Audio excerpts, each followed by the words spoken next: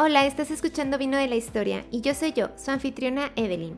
En este episodio les voy a platicar un poco acerca de la muerte en mi querido Egipto. Les recuerdo que en mi Instagram, Evelyn Estefanía, podrán encontrar reels, IGTVs, stories y posts sobre mitología, filosofía, vino, café, historia, entre otras cositas, por si gustan ir a revisarlo. Antes de comenzar, hoy estoy tomándome una copa de vino Tall Horse Pinotage. Es un vino sudamericano. Su maridaje es ideal para carne de cordero, pollo asado, carnes blancas y quesos. Su color es un rojo rubí, el aroma contiene notas de plátano, cereza y frambuesas. En boca se dejan apreciar las frutas con taninos bien integrados y un toque suavecito de la madera. Ahora sí, entren a mi imaginación y vean con sus propios ojos. Para entender el porqué de los rituales que se hacían en el antiguo Egipto, hay que saber que para ellos, la muerte no tenía el significado que en otras partes del mundo. Los egipcios creían en la vida eterna y se basa en lo siguiente. El ser humano tiene un cuerpo físico y uno en forma de sombra llamado Ka y uno Pa, que para entenderlo a grandes rasgos es lo que ahora denominamos alma. Para realizar los rituales, los egipcios tenían un libro en donde se detallaba el procedimiento de cómo tratar a un muerto. Este es el famoso Libro de los Muertos, donde se escriben específicamente los conjuros que se deben recitar. Por ejemplo, para resucitar después de la muerte, un encantamiento contra enemigos. El conjuro quinto, para mí, es muy chistoso porque es para no trabajar después de la muerte, entre otros tipos de conjuros. Pero vamos a pasar a los dioses de la muerte en el antiguo Egipto. Pero antes que nada, quiero mencionarles a la diosa Mat o Maat. Ella representa la verdad, la justicia, la armonía cósmica. Es importante mencionarla porque más adelante tiene mucho que ver con la muerte. Pero ahora sí, el principal dios asociado a la muerte es Osiris. A él lo podemos ubicar porque se le representa como un hombre color verde o negro, pero es más común el verde. Y trae consigo un flagelo y un cayado. El flagelo es un tipo de látigo y el cayado es un bastón que termina en forma curveada. Este dios de la muerte preside el juicio que se realizaba a los muertos al pasar al más allá. Después tenemos al dios Anubis.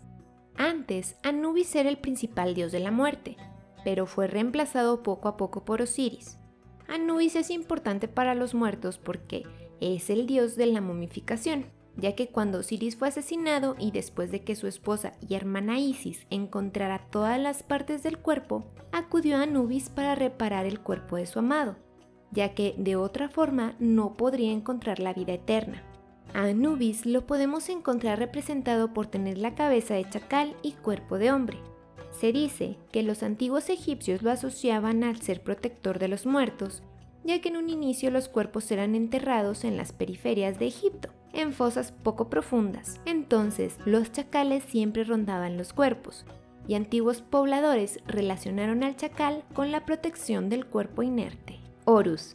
A él se le representa como un halcón o un hombre con cabeza de halcón, un ave que en Egipto era muy apreciada por su majestuosidad, su fuerza y su capacidad de volar muy alto en el cielo. Además, sobre su cabeza lleva la corona blanca o la doble corona. Su participación es vigilar el mantenimiento de las tumbas y de las ofrendas funerarias. También tenemos a Apophis, una serpiente gigantesca, inmortal y poderosa, cuya función consistía en interrumpir el recorrido nocturno de la barca solar conducida por Ra y defendida por Set, para evitar que consiguiera alcanzar el nuevo día. A Set lo asocian con el caos, la muerte y el desorden.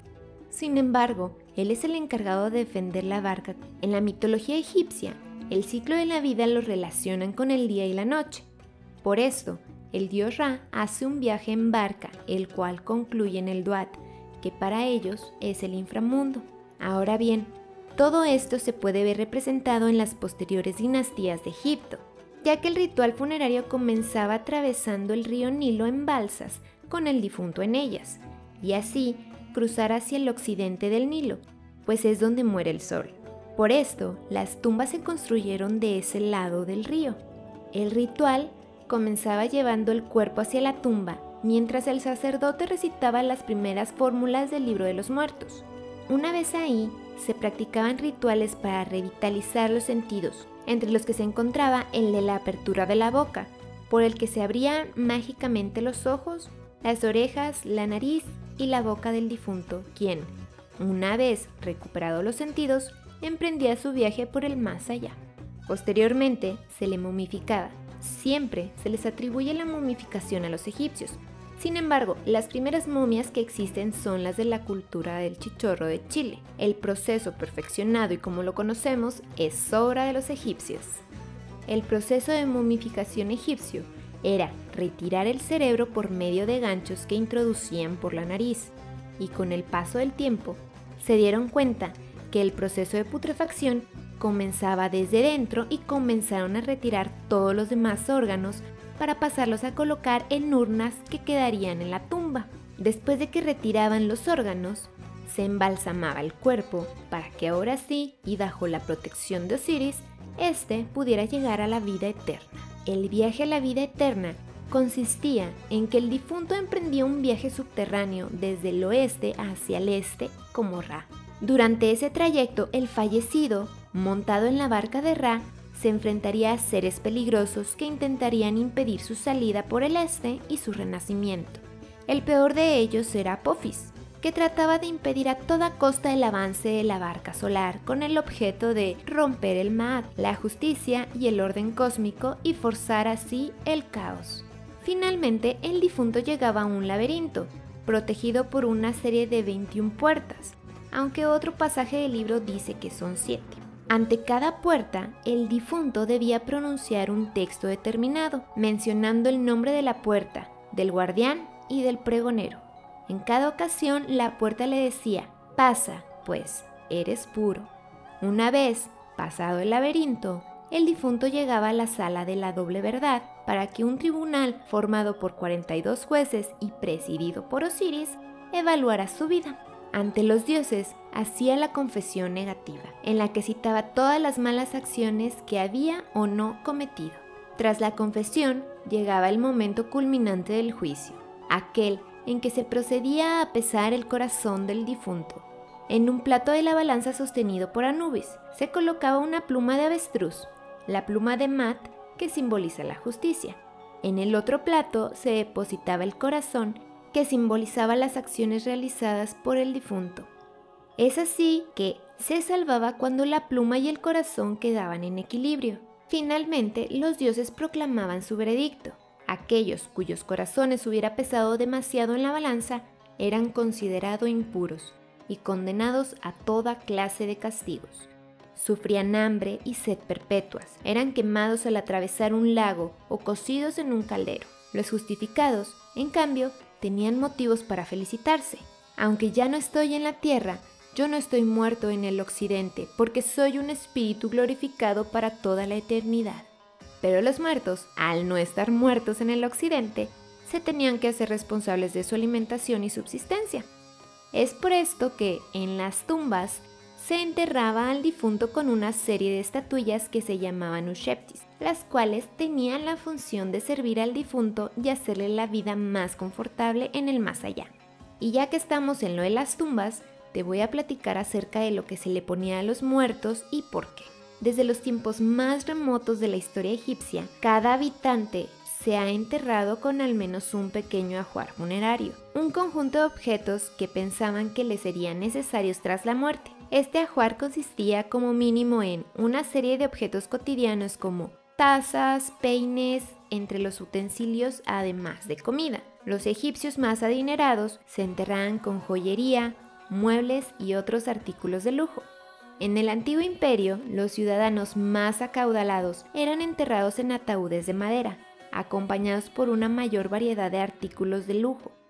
Al comienzo del primer periodo intermedio, las figuras de madera se convirtieron en objetos funerarios muy populares. Estas figuras normalmente representaban actividades cotidianas que el fallecido esperaba continuar haciendo en la otra vida. Además, el ataúd en forma rectangular se convirtió en el estándar, siendo adornado con brillantes pinturas e incluyendo con frecuencia algunas ofrendas. En el Imperio Nuevo, algunas de las antiguas tradiciones se cambiaron. Por ejemplo, se popularizó el ataúd en forma antropomórfica y se empezaron a incluir en las tumbas las ushbetis, aquellas que les platiqué, pero es que antes de que existieran las Usheptis, el difunto era acompañado por sus sirvientes en vida. Es decir, se sacrificaban y eran acompañantes de su amo. La aparición de estas es hasta el año 2000 a.C. y para el 1500 se empiezan a encontrar maquetas en donde podían representar con mayor facilidad las labores que éstas debían realizar. Hay maquetas de ganaderos, panaderos, granjeros, entre otros. Los antiguos egipcios, tan amantes de la escritura, dejaban paredes y techos de tumbas y mastabas llenas con los datos del difunto y con sus oraciones preferidas. Pero, ¿y cómo eran las tumbas? En Egipto existían 3 formas de enterrar a los muertos. Primero, en las pirámides se enterraban a los faraones y alrededor de ellas, en pirámides más pequeñas, se enterraban a las esposas y familiares, algunos miembros de la corte o personas importantes. En este tipo de pirámides es donde se han encontrado la mayoría de los escritos en sus paredes, frases del difunto y conjuros que los ayudarían en el más allá, así como todos los lujos que podría requerir en la siguiente vida.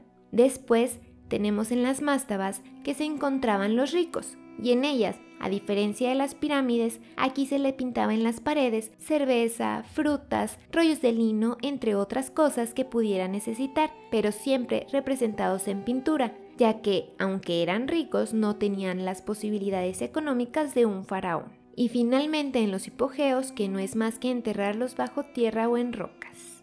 Pero bueno, por lo pronto yo me despido. Espero esta historia les haya gustado y se hayan quedado con ganas de más. Recuerden que me encuentran en Instagram como Evelyn Estefanía, en donde podrán tener contenido extra. Espero les haya parecido interesante y volverlos a ver en un episodio más. Yo soy yo, Evelyn de la Mancha, de vino. Y que los vientos con furia empujen sus pasos hacia la gloria final.